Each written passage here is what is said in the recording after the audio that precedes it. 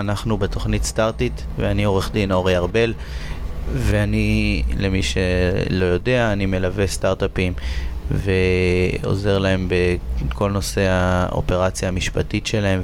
עוד דבר מעניין שנתקלתי בו היום, זה באתר פורבס, יש סקר שביצעו דווקא באוסטרליה ולא בישראל, והתוצאות של הסקר זה בעצם סקר שעשו בין יזמים וגורמים שונים בתוך הקהילה, או אם תרצו האקוסיסטם של הסטארט-אפים באוסטרליה, ששאלו אותם כל מיני שאלות, ובעצם יש כמה נתונים מעניינים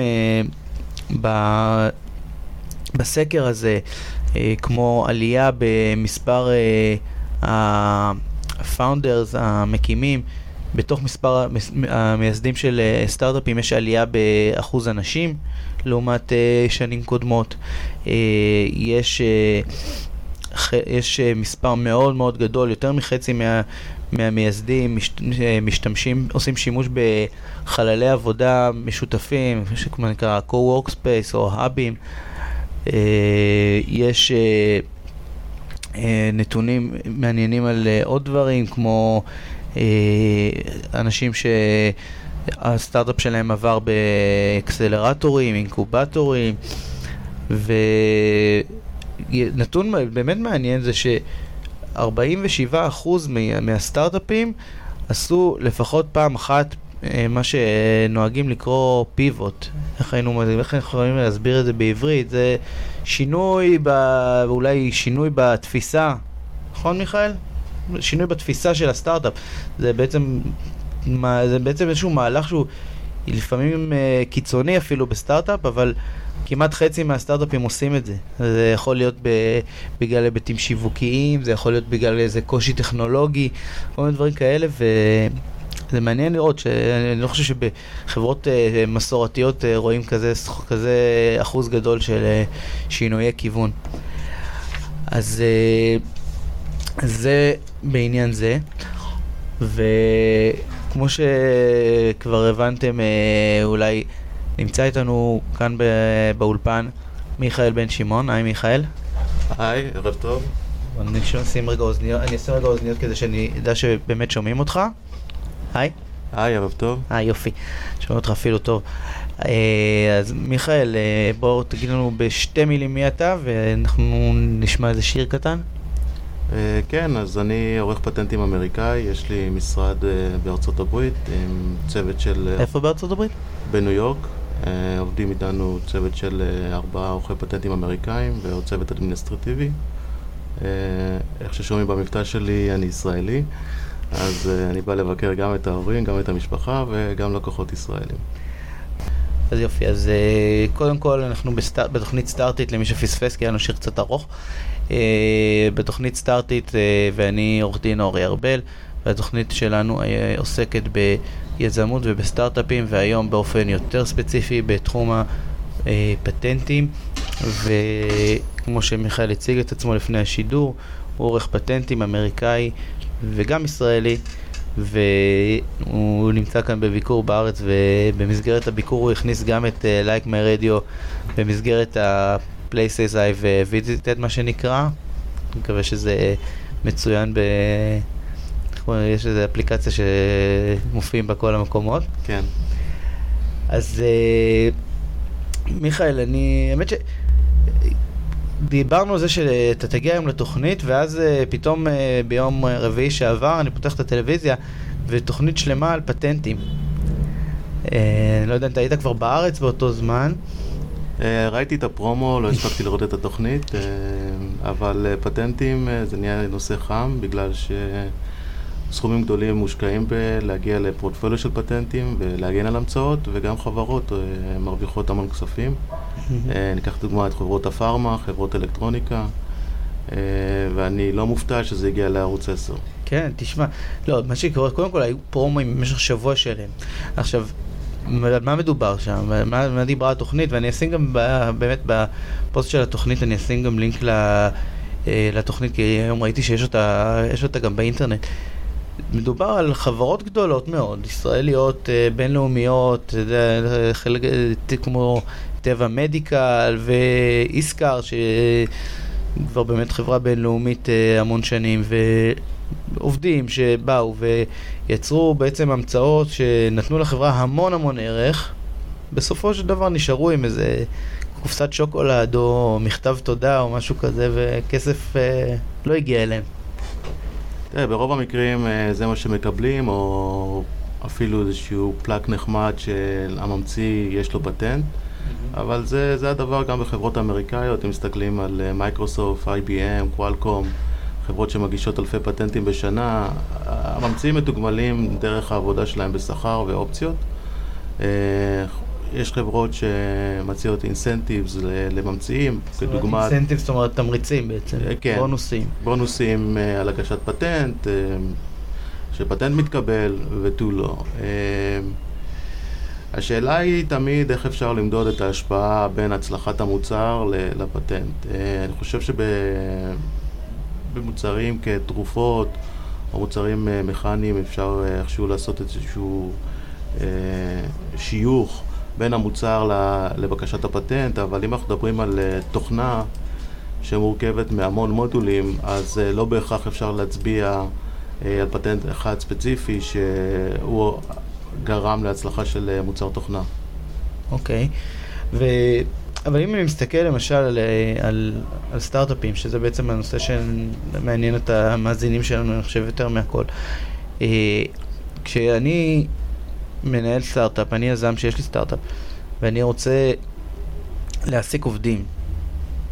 ובתוך הסיפור הזה, אני מעסיק עובדי פיתוח, בין אם זה תוכנה, בין אם זה מהנדסים, בין אם זה טכנאים, לא יודע, והם עולים על איזשהו משהו שפותר לי בעיה, מקדם את המוצר שלי, ואני רוצה סליחה, להגיש איזה פטנט בארצות הברית. מה החלק של העובד בתוך הסיפור הזה בארצות הברית? כעיקרון בארצות הברית החוק הוא מאוד ברור. זכויות על ההמצאה שייכות לממציא. החברה חייבת להגן על עצמה ולהעביר את הזכויות מהממציא לחברה. התהליך הוא מאוד פשוט, יש מסמך המחאת זכויות או assignment, שבו הממציא חותם שכל זכויותיו בפטנט או בבקשת הפטנט מועברות לחברה תמורת דולר, שבדרך כלל הוא לא משולם. זה חשוב שיהיה כתוב את הדולר הזה? כן.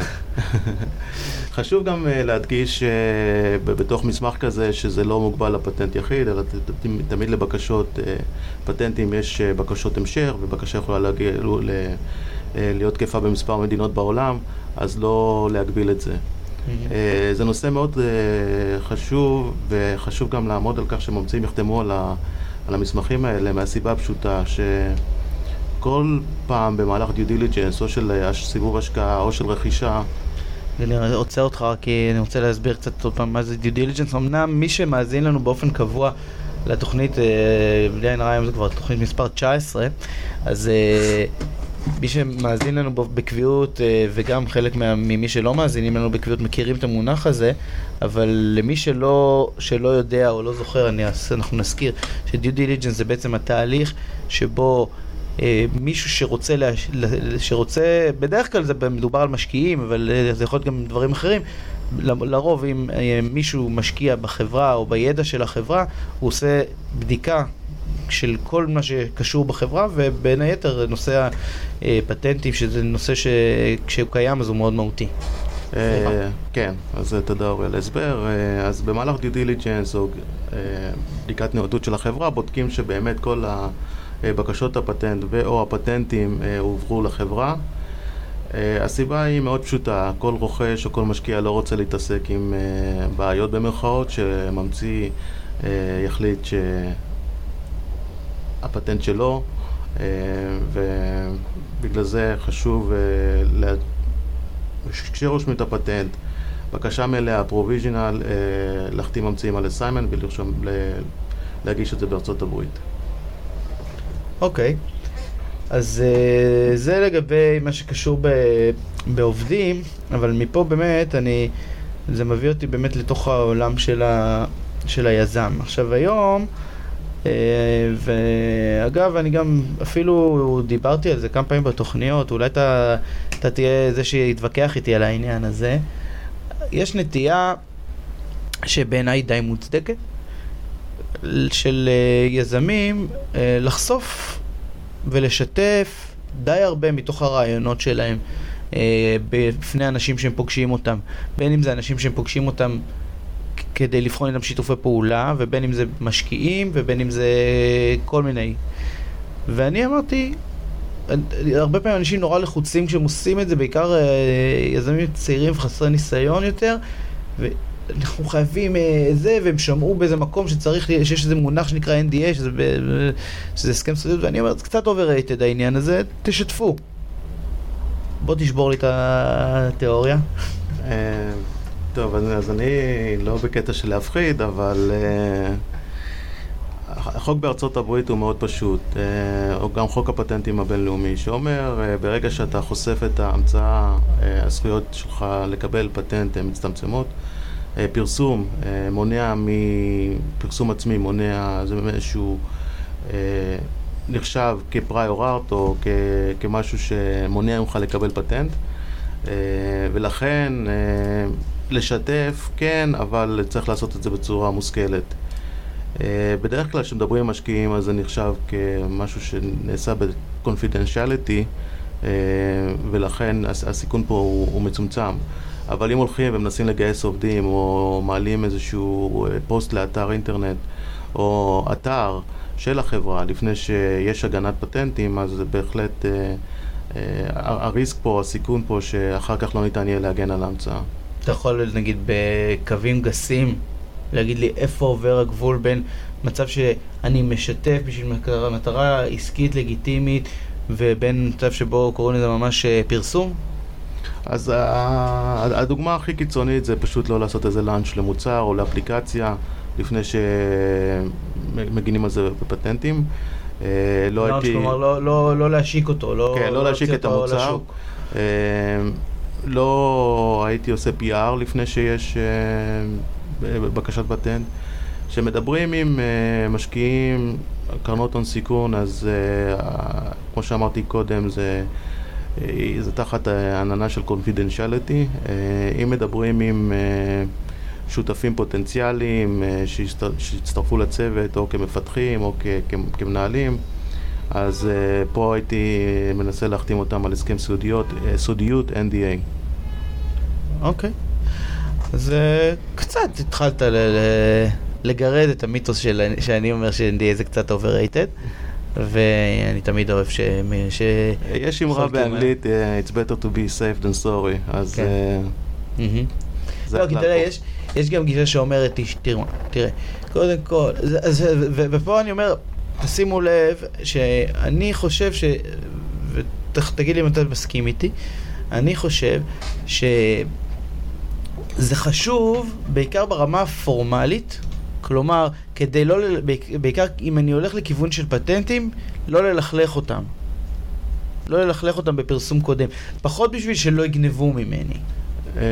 כן, אני לא, עוד פעם, לא גניבה ולא, אני מאמין שאנשים בתעשיית ההייטק הם אנשים טובים ואנשים שרוצים לעזור.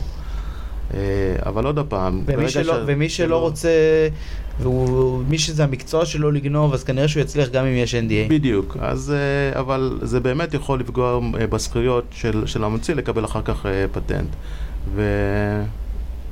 וזה הריסק האמיתי פה. טוב, יפה מאוד.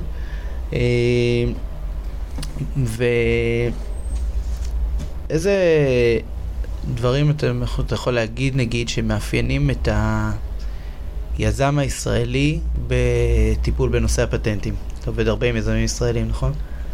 כן, אז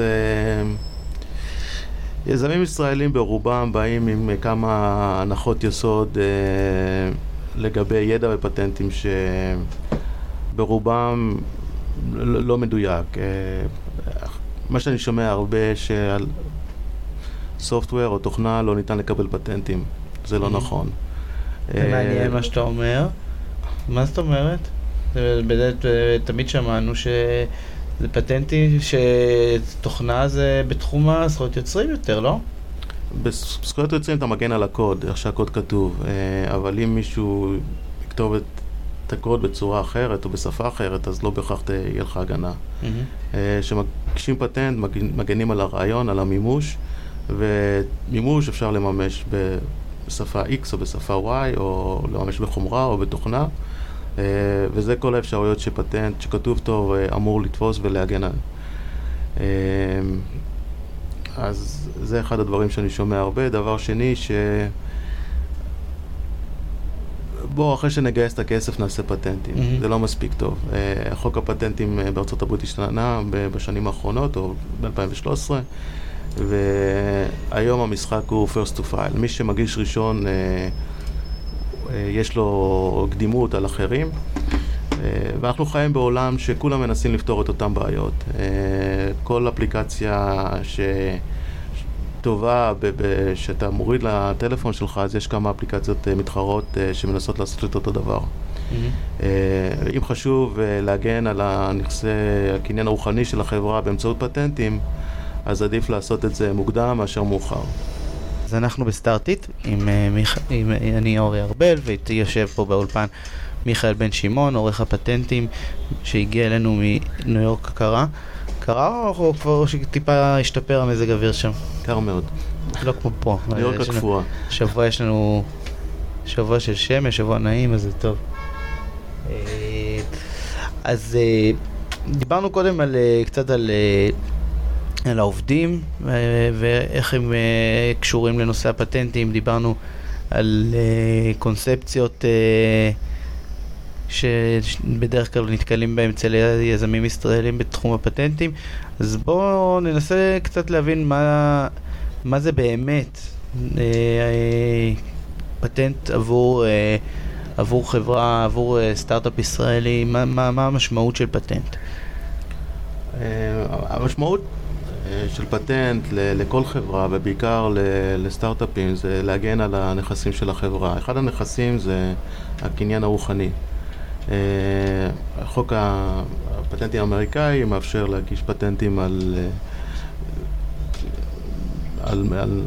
כמו שאמרתי, על תוכנה או על תהליכים בתוכנה, על מערכות, ואני ממליץ כן לנצל את זה, כי מעבר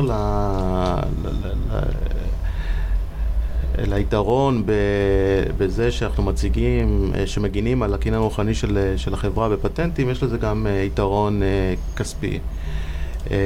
זה מתבטא בזה שזה בונה איזשהו אמון למשקיעים שהטכנולוגיה היא טכנולוגיה ייחודית, שעשו חיפוש פטנטים לפני זה, חברות אחרות לא עשו את אותו דבר, וזה שהוא עוזר בגיוס. זה גם במהלך תהליכי רכישה, חברות שרוכשות כן רוצות להסתכל על פטנטים של חברות, לראות שהנכסים שהם הולכים לקנות מוגנים, כי אפילו עם סטארט-אפ שמתחילים אומרים, מה אני אעשה בפטנט, אני לא הולך לתבוע אף אחד. אבל אם מסתכלים על רוכש פוטנציאלי כדוגמת גוגל, מייקרוסופט או חברות חומרה, קוואלקום, אז כן מעניין אותם להסתכל על פטנטים, כי חברות כאלה כן משתמשות בפטנטים ככלי אופנסיבי, למנוע מאחרים להשתמש במוצרים שלהם. מעבר לזה, גם ממציאים בחברות סטארט-אפ יש יותר מפאונדר בודד ומתכנת, אז זה בונה נותן איזשהו לממציאים להבין שהם חלק מהתהליך. הרבה ממציאים מפרסמים בלינקדין או ברזומה שלהם שיש להם פטנטים, אז עוד דרך שאני מסתכל עליה כדי לתקמל עובדים. אוקיי. ואם אני רוצה לסכם באמת את הנושא במשפט, אז הייתי אומר, אולי שכשיש לי פטנטים, זה בעצם מגדיל את הערך של החברה שלי באופן משמעותי. זה מגדיל את ערך החברה בהחלט. זה כמו שלהגיד שיש לך רעיון בראש, וברגע שאתה כותב תוכנה זה העלית את ערך החברה, ואם הגנת לרעיון הזה, אז ערך החברה עלה. חד משמעית, זה מעלה את ערך החברה. אוקיי, יפה מאוד. אז נקודה האחרונה שרציתי שטיפה נבין אותה, היא באמת ברמה יותר, אולי קצת יותר טכנית, לכן נשארתי את זה לסוף כדי להחזיק את להבין כן, לא להבין. מה הפרוצדורות?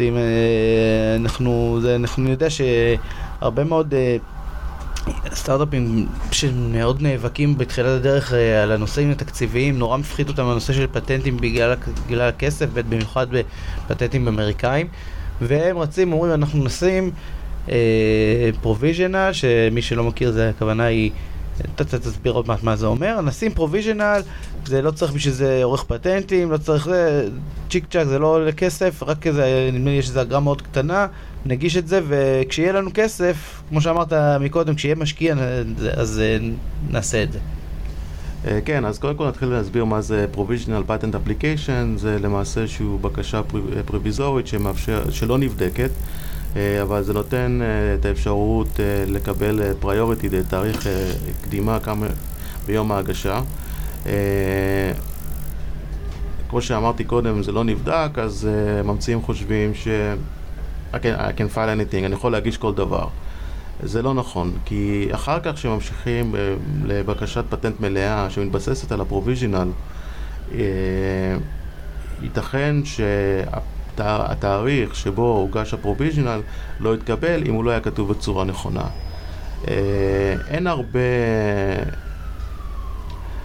דרישות בחוק למה הפרוביז'ינל צריך לקיים, אבל יש דרישה אחת שהיא חד משמעית. הבקשה אמורה לתאר את ההמצאה בפרטי פרטים. אני כן הייתי מתאר כל מה שהממציא יודע בשלב שהוא הגיש את הבקשה. אני כן הייתי מוודא שהבקשה הוגשה נכון. אחרי שהבקשה הוגשה צריכים לקבל מכתב ממשרד הפטנטים שמאשר את הרישום, ומקבלים איזה תאריך ומספר, ואם המסמכים האלה לא הגיעו, אז כנראה שקרתה איזה טעות בדרך. לצערי טיפלתי במספר מקרים שאנשים הגישו דברים בעצמם, ומאוחר יותר הסתבר שההגשה לא נעשתה בצורה נכונה, והם איבדו את הפרוביז'ינל. עכשיו, רק להבין את הסיכון, אמרנו אפשר לדבר ולפרסם אחרי שהגשנו פרוביז'ינל אפליקיישן. אז ממציאים יכולים ללכת עם התחושה שהם מוגנים ולפרסם ולדבר, אבל בשלב מאוחר יותר לגלות שהבקשה לא הוגשה כראוי או לא נכתבה כראוי, ואז מה שהם פרסמו חוסם אותם מלקבל פטנט. זה שנקרא קרח מכאן ומכאן.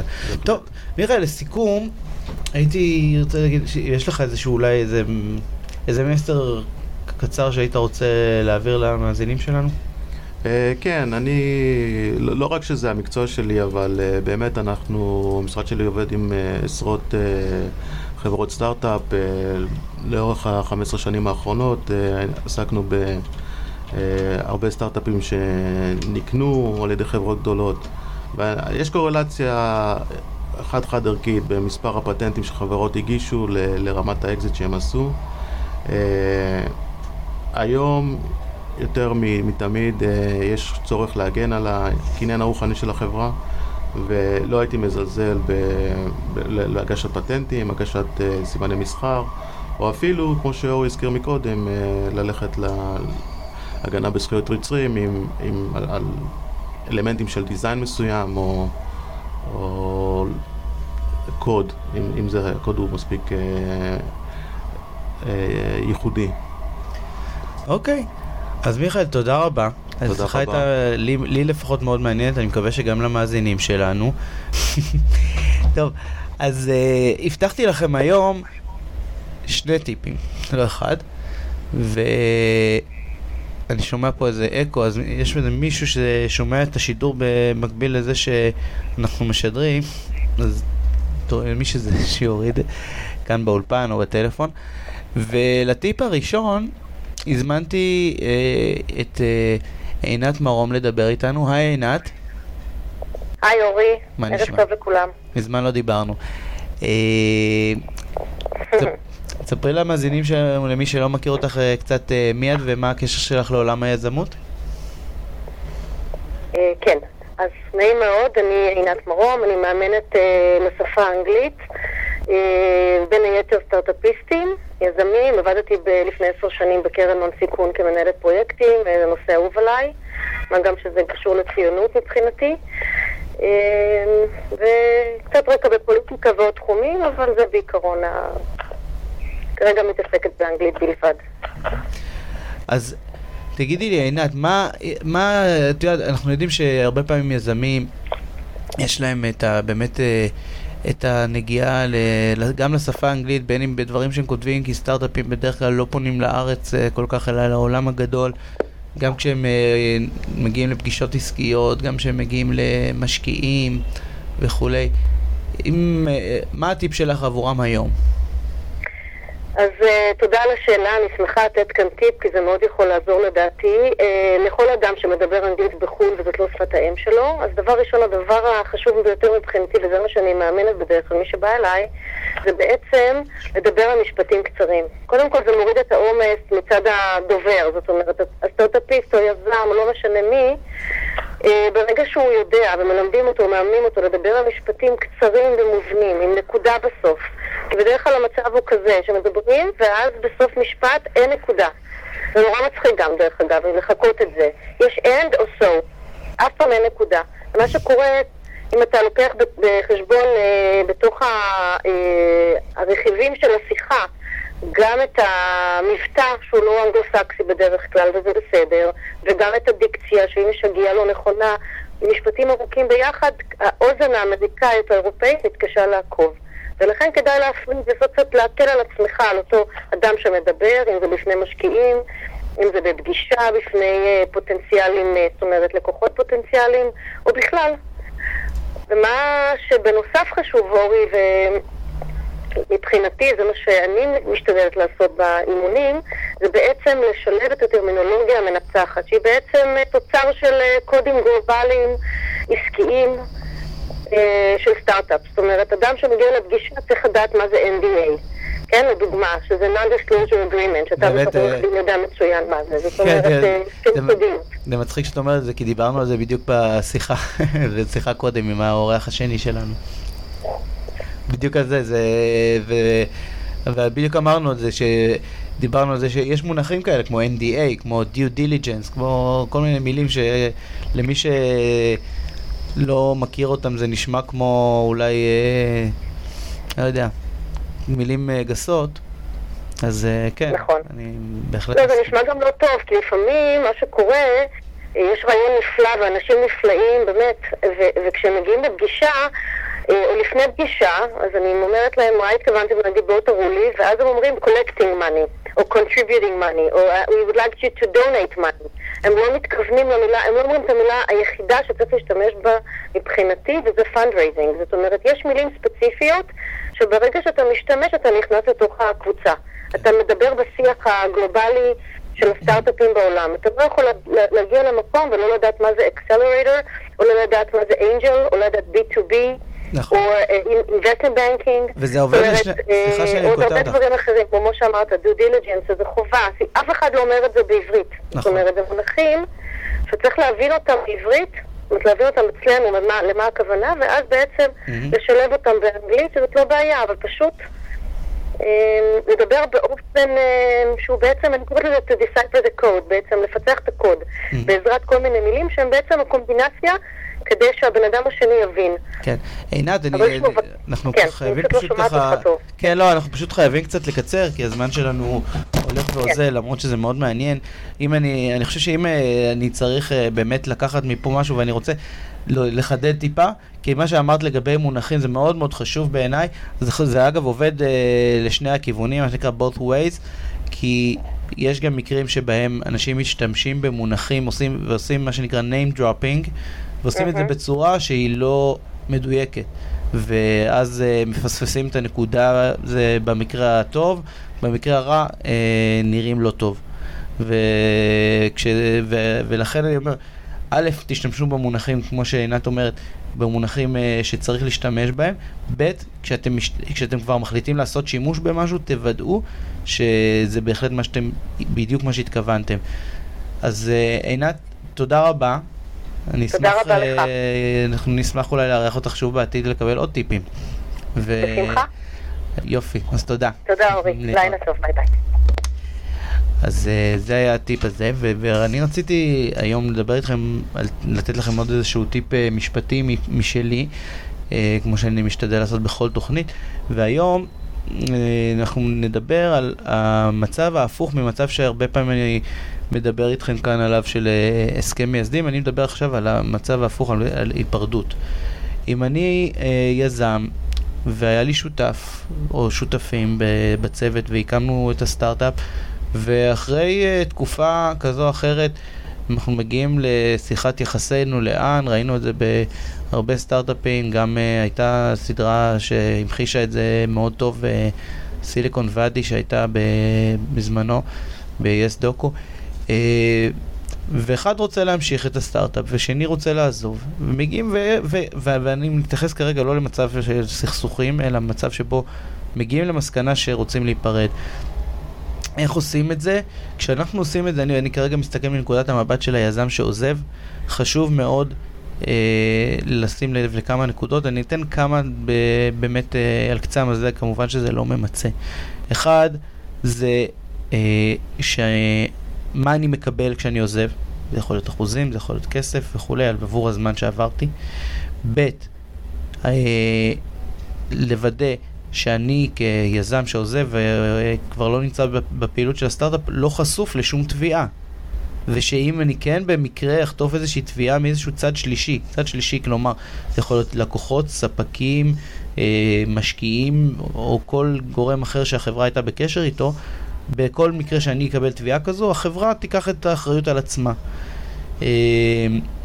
מעבר לכך, חשוב לנו לוודא שאין לנו גם שום אחריות למה שיקרה מעכשיו והלאה בחברה, וגם למה שהיה קורה מעכשיו והלאה, ולגבי דברים מהעבר זה כבר באמת שאלה שהיא נתונה למשא ומתן. אלו הם הדברים להיום. מאוד שמחתי להיות איתכם כאן היום ואשמח להיות גם בשבוע הבא. תודה למיכאל בן שמעון, תודה רבה אורי. תודה לעינת שהייתה איתנו בטלפון. נהיה כאן שוב בשבוע הבא בלייק מיי רדיו.